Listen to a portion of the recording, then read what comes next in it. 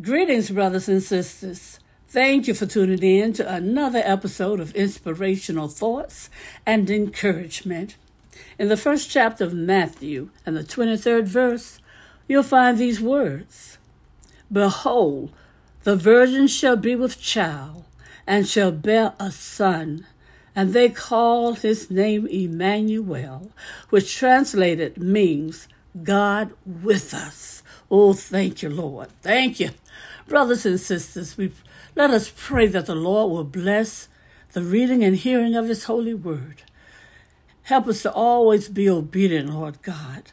And Lord God, we pray that you'll continually bless us with spiritual insight, wisdom, and understanding as we grow in the knowledge of you, Lord God, as we grow in the knowledge of your love for us, Lord God, and as we grow in the knowledge of the birth of Jesus, Lord God. Thank you. This we pray in the precious name of Jesus, your Son, our Savior. Amen and amen.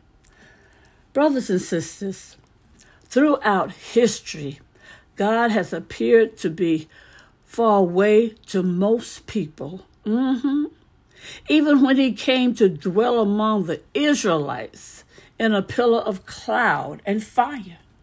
Then in the tabernacle and temple, they were still separated from his holy presence and had only a vague and impersonal understanding of him. But that all changed when Jesus came, brothers and sisters. The Lord was no longer distant. He was with us personally, living in flesh, suffering the same pains and weaknesses you and I experience, and understanding how we feel.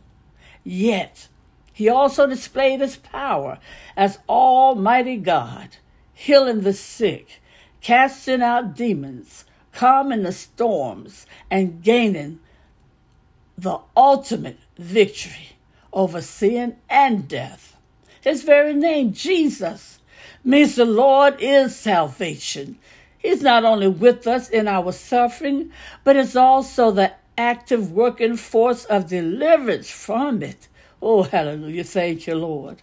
Brothers and sisters, this is the Savior that we celebrated this Christmas. Yes, Jesus, your Emmanuel, not a deity who is distant or unconcerned or unaware of what you face.